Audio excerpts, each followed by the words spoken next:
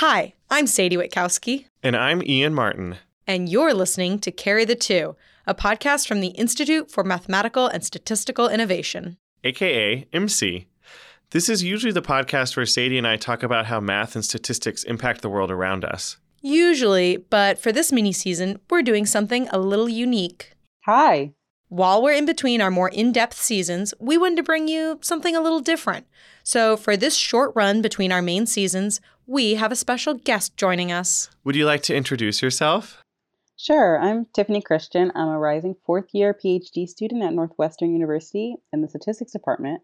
And I just saw a cackling goose for the first time, which as a bird watcher was very exciting. Oh my God, why was he laughing at you? What were you wearing? They were probably laughing because I was staring at it, nervous laughter. I have this booklet with the birds of Chicago that I keep at my desk just in case I happen to spot any feathered friends outside my window. Okay, nerds, let's get back on topic.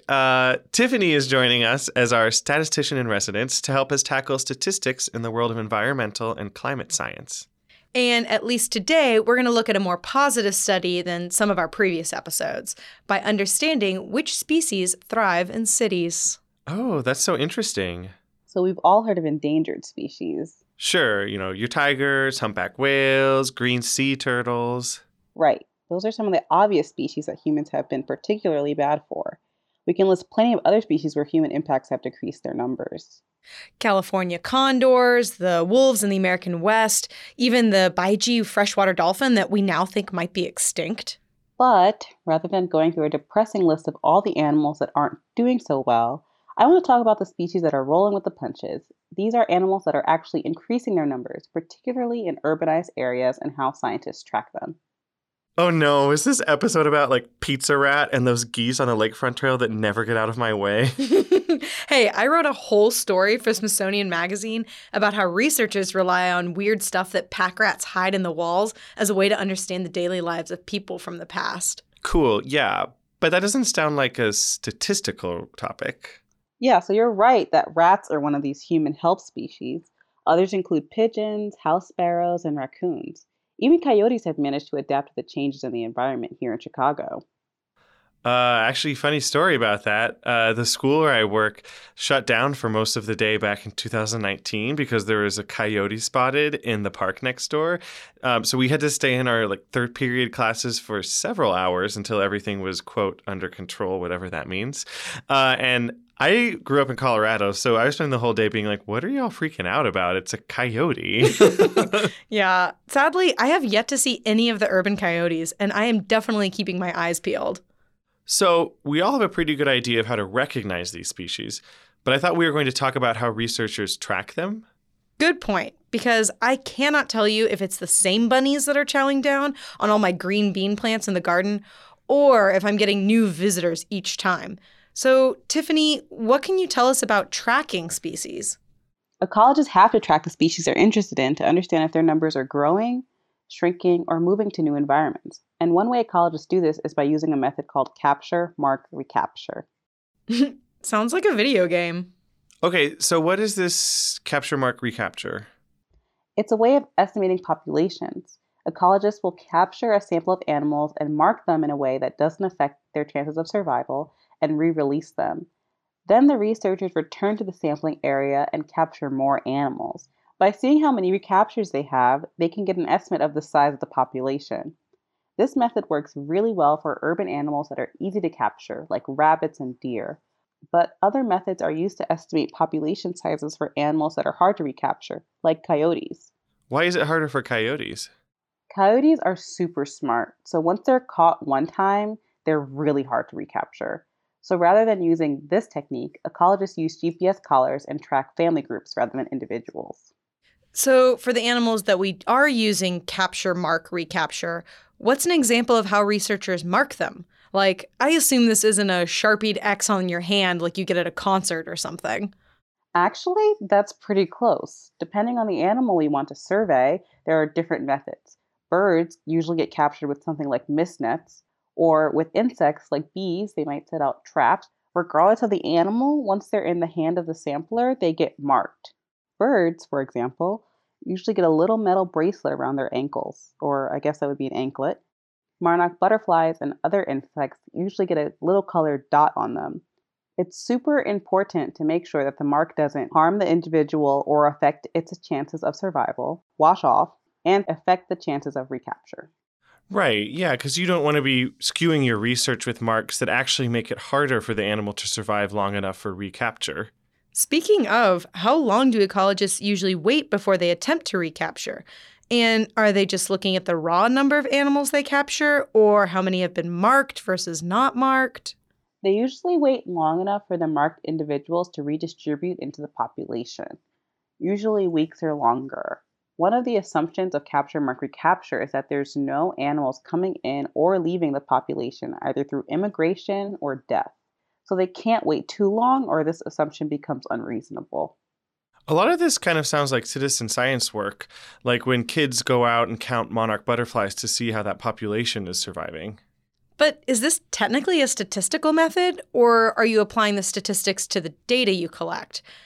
I guess what I'm asking is, how do the ecologists put these measures to use? Capture mark recapture is a sampling method. Sampling is a huge part of statistics, and we need to sample whenever we need to estimate something for a population, but just can't collect information on every individual. A sample is just a way of systematically choosing individuals from a larger group. If it's done well, the data we get from the sample we can extrapolate to the larger population. Fun fact, a census is what happens when we sample every individual of the population.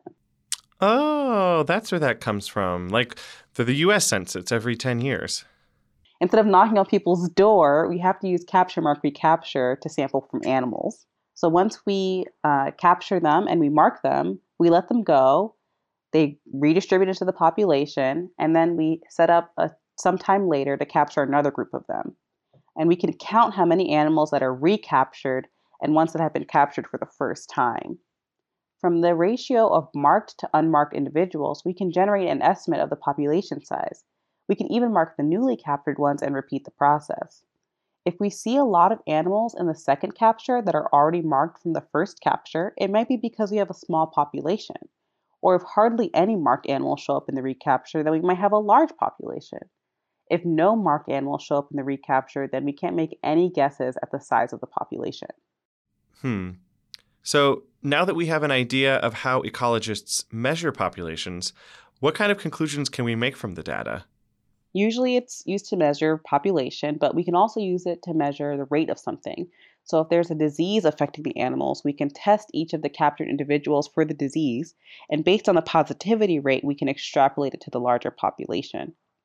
With all capture mark recapture estimates, we have to be aware that our assumptions might not be satisfied, and so our estimate might not be accurate or it could be skewed in some way.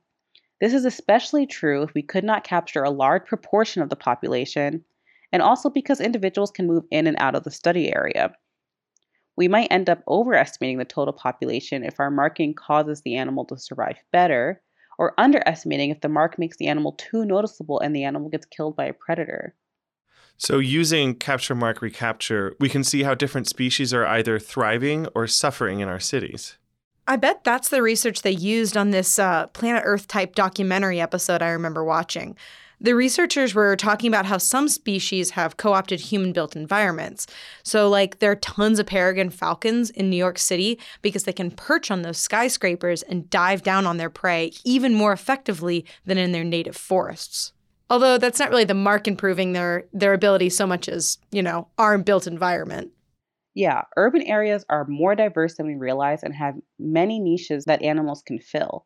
There's also a concentration of food and resources for animals just like there are for humans. So it's a very attractive place with abundant food and nesting sites. And we can actually learn about these populations using techniques like capture mark recapture. A food and nesting site. That sounds very much like my couch.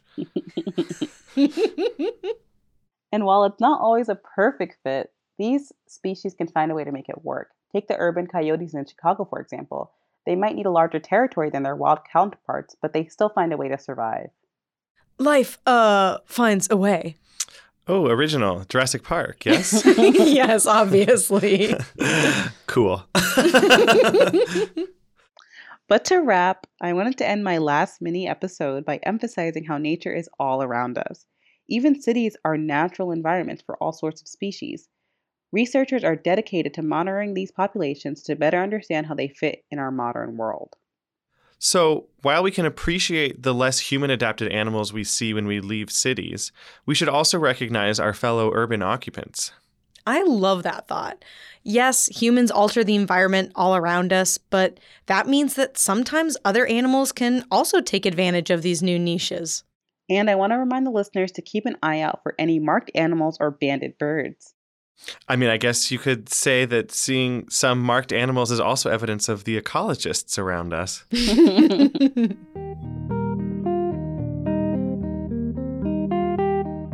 If you're enjoying learning about the important research shared on our show, there's another University of Chicago Podcast Network show that you should check out. It's called Why This Universe. Why This Universe breaks down the biggest ideas in physics. Join theoretical physicist Dan Huber and soon-to-be physicist Shalma Wegsman as they answer your questions about dark matter, black holes, quantum mechanics, and more on Why This Universe, part of the award-winning University of Chicago Podcast Network.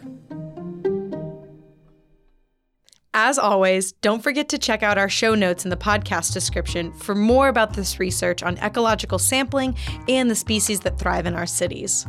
And if you like the podcast, subscribe to the show and give us a review on Apple Podcasts or Spotify or wherever you listen. By rating and reviewing the show, you really help spread the word about Carry the Two so that other listeners can discover the podcast. And for more on the math research being shared at IMSI, be sure to check us out online at our homepage, imsi.institute.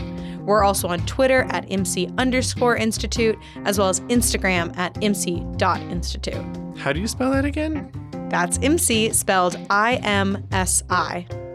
And what are your mathy questions? Maybe you have an idea for a story on how mathematics and statistics connect with the world around us?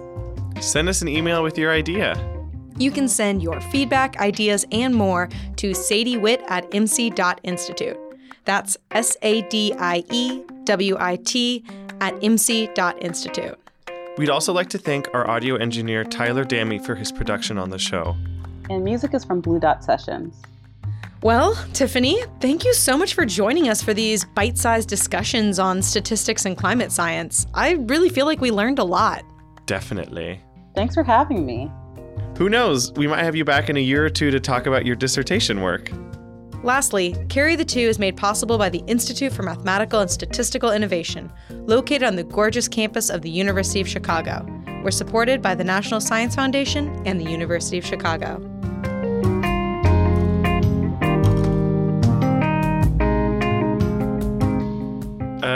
Hey, how's that? Yeah, you sound great. Oh, you're not thank even close you. to peaking. Great, so I still have a place to go. Right, I you didn't still peak have too range. soon. Okay, well, are y'all Let's do it. ready to get started? Yeah, I have to go to karaoke tonight, so. Okay, so we need to get moving. Sorry, my bad.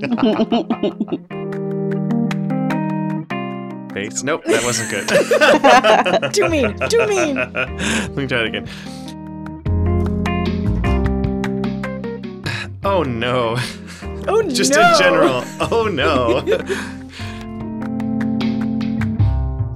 Niches? Niche. Niche. Niche.